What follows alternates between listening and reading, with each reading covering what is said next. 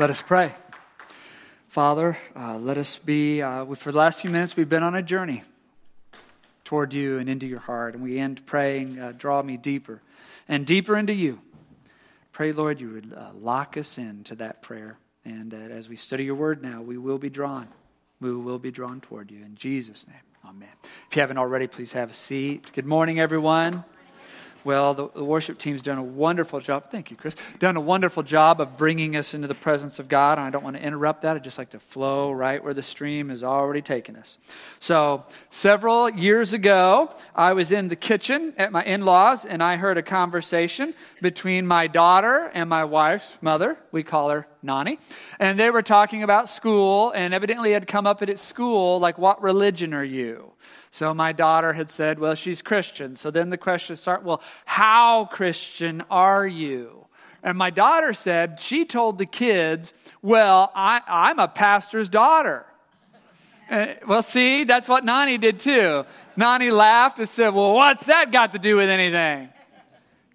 See, after 50 years of following Jesus or more, Nani knows you can start out at the foot of the cross, grow up in the church, you can be a pastor's daughter. That tells you next to nothing about how it's going to go over the course of your life. It's what you do after that that makes a difference. So we have all kinds here in our Lakeland community. Some of you, that's pretty much your story. You were born in the church. You started out as a church kid. You were a church teenager. Now you're a church adult. Here you are. And that's pretty much your story. God bless you. Some of you have a story where you started out, you were in church, and then you wandered, right? You doubted. Maybe somebody had a hard question about God. You had a hard question no one could answer. You got distracted, and you wandered. But then somewhere out there, things turned bad, and you know, because you'd been there, how to get back home again, and that's your story, and that's you. Others of you were driven from the church. You were driven from the church by a bad experience. You were driven from the church by a tragedy that no cheap answer would explain.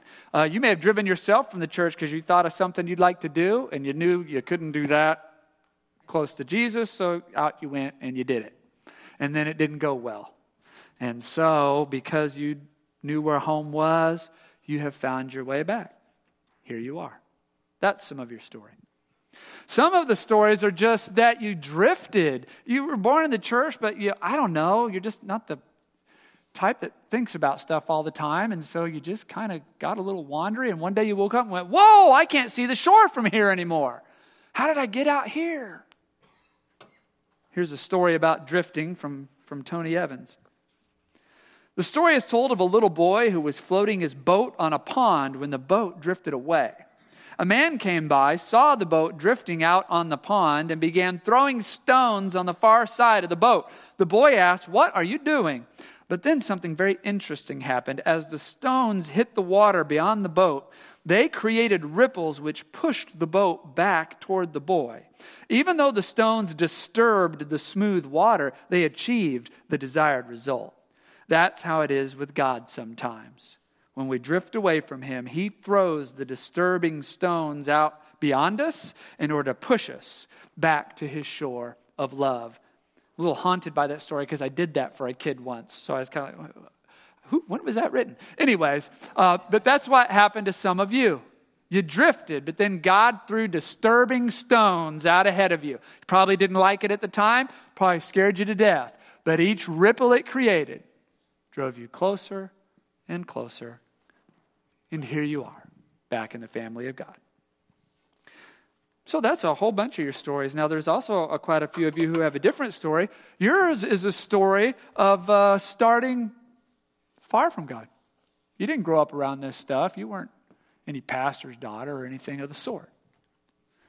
But you caught a glimpse. I hear this story often. My grandparents would bring me to church a couple times a year. I hear that story a lot. Your grandparents brought you to church a couple times a year, so you caught a little glimpse. Well, then, you have to go back home or wherever it was you were. And so you're back out here. But then it's not good out there. And you start to think, I remember stories of peace that surpass understanding. I remember stories of hope. I remember stories of unconditional love. I remember hearing those stories when I went to church with my grandparents or whoever it was that was taking you. And so you get back to wherever it was they take you, and from there, you can see enough again to bring you on into the foot of the cross. That's some of your stories. Some of your stories are of coming in, getting a glimpse, and being like, no way, that's weird. But then somewhere out there, you kind of got curious, like, well, you know what? Out here is pretty darn weird too. Maybe this wasn't as weird as I thought. But because of that glimpse, thank God for folks who'll take us when we're kids. We know there's a family there. Others of you have a story of you started out here and you've kind of stayed out here. I'm not sure how you got here. You may not be sure either why you're here hearing this story this morning. But this has been your story because there was really never anyone to tell you the story of Jesus, to show you the love of the cross, or to demonstrate any of this for you. So you just kind of started far and you're out far, and by some miracle, here you are to see your story up there. So our scriptures this morning, we are studying the crucifixion of Jesus. My goal was to study the crucifixion of Jesus from the time he is put on the cross until he's buried in the tomb, every single verse until Easter. Well, I got to these 3 verses, and I didn't think I could make anything out of it, like that would make a whole sermon. So I read it on a Monday, it's a while back. I read it on a Tuesday. I read it on a Wednesday. I was like, I'm going to have to skip these 3 verses. Maybe you've read them before and read right over them too. But then on Thursday, the Lord showed up. So here's what we're doing with it. See, Jesus has just died on the cross. That was last week. There was an earthquake, all sorts of strange events. But now all has fallen quiet again. And here's what the Gospel of Matthew, chapter 27:54 says, happened next. The Roman officer and the other soldiers at the crucifixion were terrified by the earthquake and all that had happened. They said, "This man truly was the Son of God." And many women who had come from Galilee with Jesus to care for him were watching from a distance. Among them were Mary Magdalene, Mary, the mother of James and Joseph, and the mother of James and John, the sons of Zebedee. So we kind of have like 4 groups of characters haunting this passage. 2 of them are in it. 3 of them are in it. 1 of them isn't. So Jesus, of course, murdered by the authorities, hanging on the cross. He has passed now. Then we have, absent from the story, but present in how we got here, the priests. These priests, they had studied the scriptures. They had studied the coming of the Messiah, and they had taken one look at Jesus and decided that's not the Messiah. They colluded with the authorities to get him put on the cross, and they have walked away. They're gone. Then we have the Roman soldiers. Let me see if I can get a Roman soldier on here with his little helmet. Not so bad. All right. Roman soldiers standing at the foot of the cross. Now, these guys are pagans. These guys are foreigners. They didn't grow up around any of this. They're not even from this country. Okay, they wouldn't know Moses and the ark from Jonah walking on water. And only some of you got that. They're just carrying out a death sentence against some leader of a local rebel group who's made the claim to be the Son of God. But they're used to that sort of thing too, because their emperor back home in Rome also claims to be the Son of God. But after seeing the darkness and the earthquake, they wind up saying, this man truly was the Son of God. Interesting. Finally, we have the women. It names them, 2 of them at least. Says a third was there. Says they're watching at a distance. So they're not hovering right up here by the cross, probably too dangerous. But they've not gone far enough away that they can't still see what's going on. Several of them, a couple of them, are the mothers of disciples. See, their sons have run away. We find out later they're still hanging out in Jerusalem, so they didn't run too far, but they're not staying anywhere near the cross. This is all pretty shocking. But what else can these women do?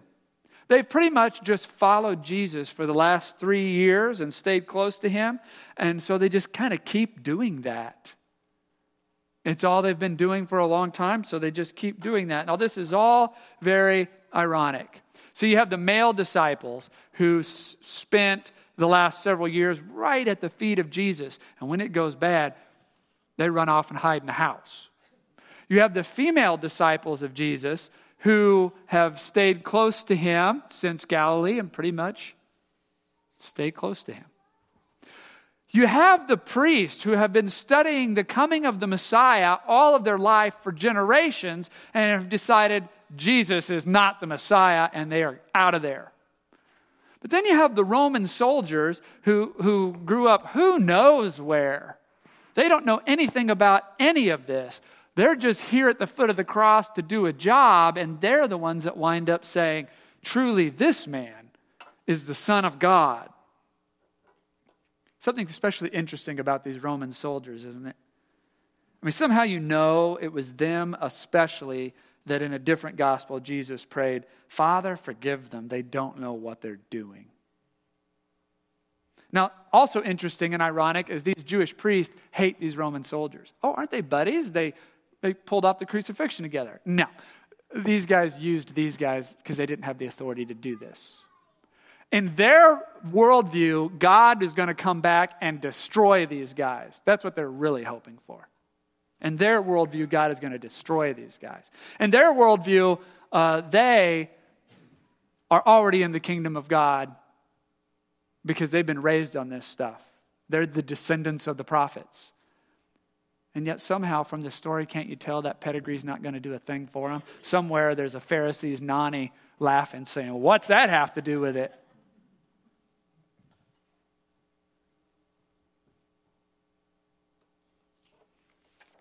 The Roman soldiers sound almost sorry for what they've done. You just can't judge where your spiritual journey may take you and what shape it may take. And you can't, where you came from in this spiritual journey matters a lot less than you may think. You certainly can't look at someone and judge from their past what their spiritual journey is. Here's a story about spiritual journeys from a preacher, Neil Parker. He says, I only have two rules to guide which weddings I will do and which I will turn down. I need to be able to meet with the bride and groom first, and I don't do weddings in unusual places like parachuting or underwater. But I broke both of those rules once, and it was the most meaningful wedding I ever celebrated. I agreed to do this wedding on 2 days' notice when the minister who was to officiate was unavailable due to a family emergency. I had the details of the location, well out of town on a farm. I knew the names of the bride and groom, and I knew they'd done premarital sessions with the other minister. I also knew something about their wedding guest and the particular setting they'd chosen to celebrate their union. 140 bikers had come up to spend the weekend, and the wedding was to be an added bonus, a surprise to all but a handful of guests. I confessed to considerable misgivings as I turned off the highway onto the property and caught my first glimpse of the venue. Dozens of motorcycles filled the parking lot. Most were Harleys, the choice of serious bikers. Very loud music filled the air from a tent and refreshment area in the center field. Tents dotted the landscape. It looked like a heavy metal Woodstock. Mine was the only Jetta in sight. I parked it and headed up to the house. At least to my relief, things seemed to be in order there. I was introduced to the bride's parents and the groom's parents while the bride was getting dressed. It didn't take long. Jeans and a black t-shirt need little more than a few flowers in the hair. The groom was introduced to me as Bear. It wasn't hard to know where the nickname came from. Bear outweighed me at least 2-1. His beard was thick and bushy and his arms were heavily tattooed. Bear didn't say much. Once we checked to see the license was in order and everything was ready, I headed down to the big tent. I don't push my way through crowds very well, meek and mild sort that I am, but I managed to get to the front, asked for a microphone, waited for the music to go silent, introduced myself and announced I was here for a wedding. I wasn't quite sure what the reaction was going to be. Several of the bikers immediately headed to the parking lot. The air was filled with the throb of powerful engines revving. Then, with almost military precision, the bikers streamed out of the parking lot and straight toward the center field, headed directly towards me. A few feet away, they turned off to form a double row facing each other. an honor guard to create an aisle for the bride. With engines at full throttle, their roar echoed across the valley. As the bride walked slowly and gracefully down the aisle, each biker she passed switched off its engine. As she passed the last pair, all engines were stilled. You could have heard a pin drop. She walked shyly up to Bear. His eyes were overflowing with tears. Then the birds started to sing. All around the host couple were the congregation of their friends, members and families of the Sober Riders, each one a recovering alcoholic, each one a biker. Each one bowed in prayer as we entered a holy moment. The bride had given me only one instruction for the service. Make sure you have a sermon, she said. These people want to hear a word from God. Her people. And for an afternoon, my people. I stood in the middle of the field in a congregation of t-shirts, jeans, and tattoos, in front of a groom and bride who knew exactly what they were doing and why, in a cathedral of fence posts and Harleys. And we gave thanks to God together. Here at Lakeland, we have all types. Raised in church, still in church. Welcome. Raised in church, wandered into some interesting places, but you found your way here. Raised far from the church, but interested, if not a little excited. Raised far from the church and terrified, but you're here. When God looks at us, I wonder what He sees. I think God sees red, as in this red cellophane,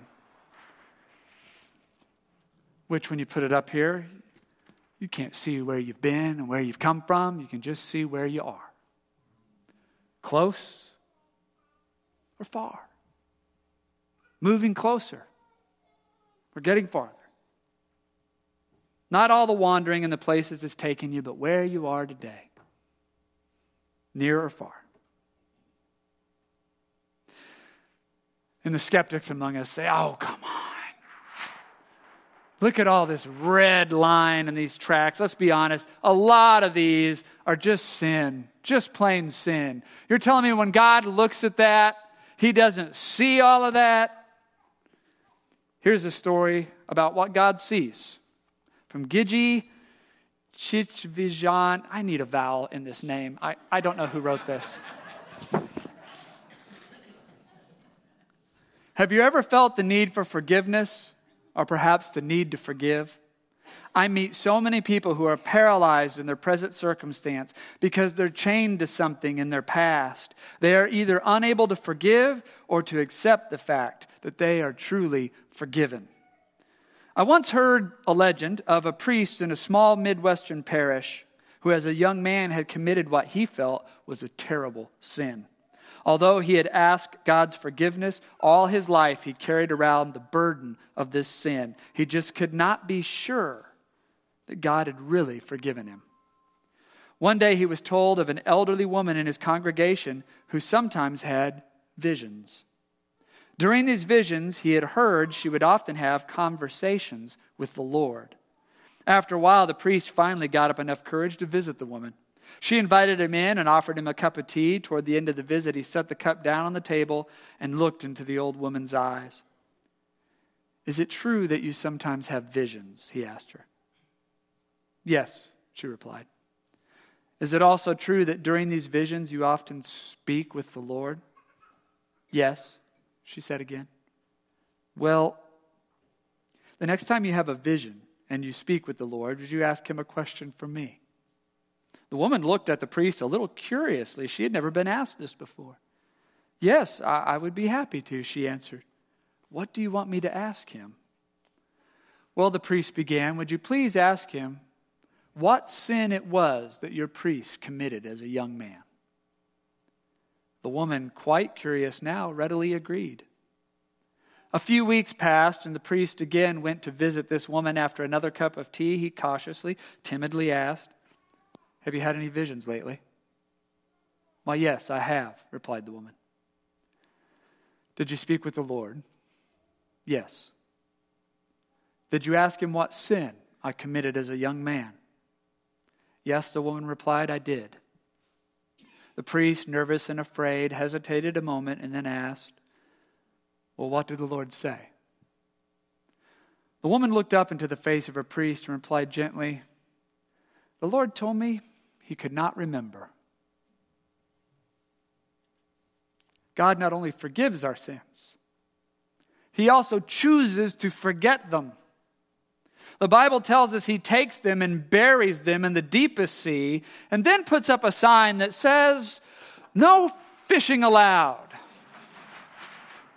And I think it is the Red Sea this morning.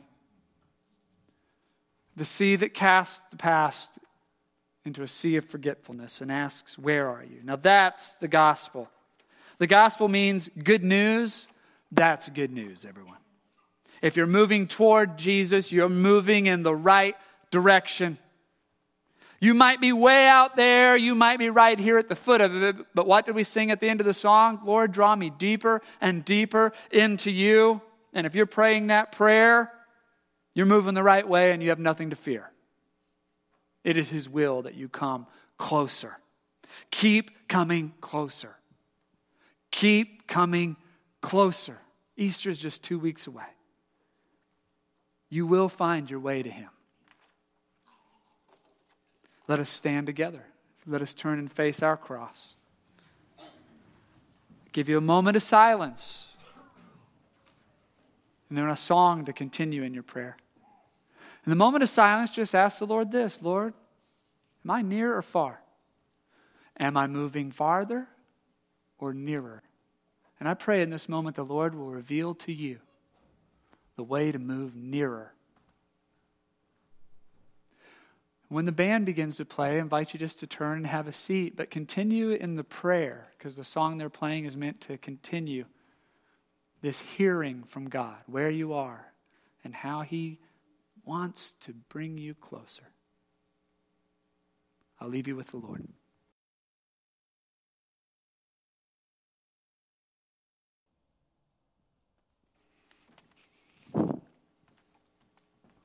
On the night before all of this happened, Jesus took bread and he broke it and he said, "This is my body, broken for you. Come closer." He took a cup. He said, "This cup is my blood. It will be poured out, but for the forgiveness of sin and the forgetfulness. Come closer." So we literally come closer and we tear off a piece of bread and we dip it in the cup and we receive all of this offer of God to come closer. Let us stand together and pray the prayer that Christ Jesus taught us.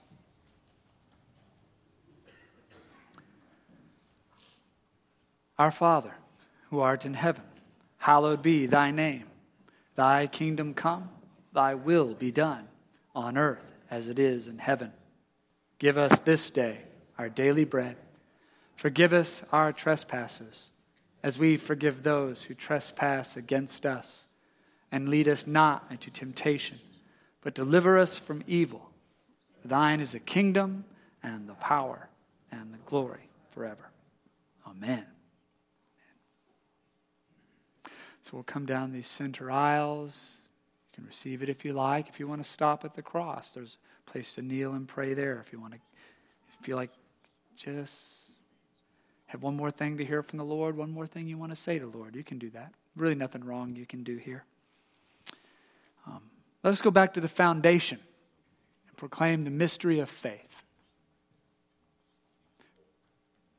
Christ has died. Christ has risen. Christ will come again. Christ, our Passover, is sacrificed for us. Therefore, let us keep the feast. The gifts of God for the people of God. Each day may Christ be as real to you as this food and this drink. Come closer when you're ready. Amen? Let us stand together as we go out from this place. The last song said, Lord, you hem me in. You hem me in before and behind, it said. Like he sews a little hem around us, like we're inside his warm coat. So yesterday was St. Patrick's Day, and St. Patrick actually wrote this benediction. It's part of a much longer poem, and it's the same thing. Christ before me, Christ behind me. Hem me in, be all around me. That's what we need to go on this journey and move closer to him. So let us recite this prayer together. Christ as a light, illumine and guide me. Christ as a shield, overshadow me. Christ under me, Christ over me. Christ beside me, on my left and my right. This day be within and without me, lowly and meek, yet all-powerful. Be in the heart of each to whom I speak, in the mouth of each who speaks unto me. This day be within and without me, lowly and meek, yet all-powerful. Christ as a light, Christ as a shield, Christ beside me on my left and my right. Surrounded by his presence, go forth on your journey. Amen.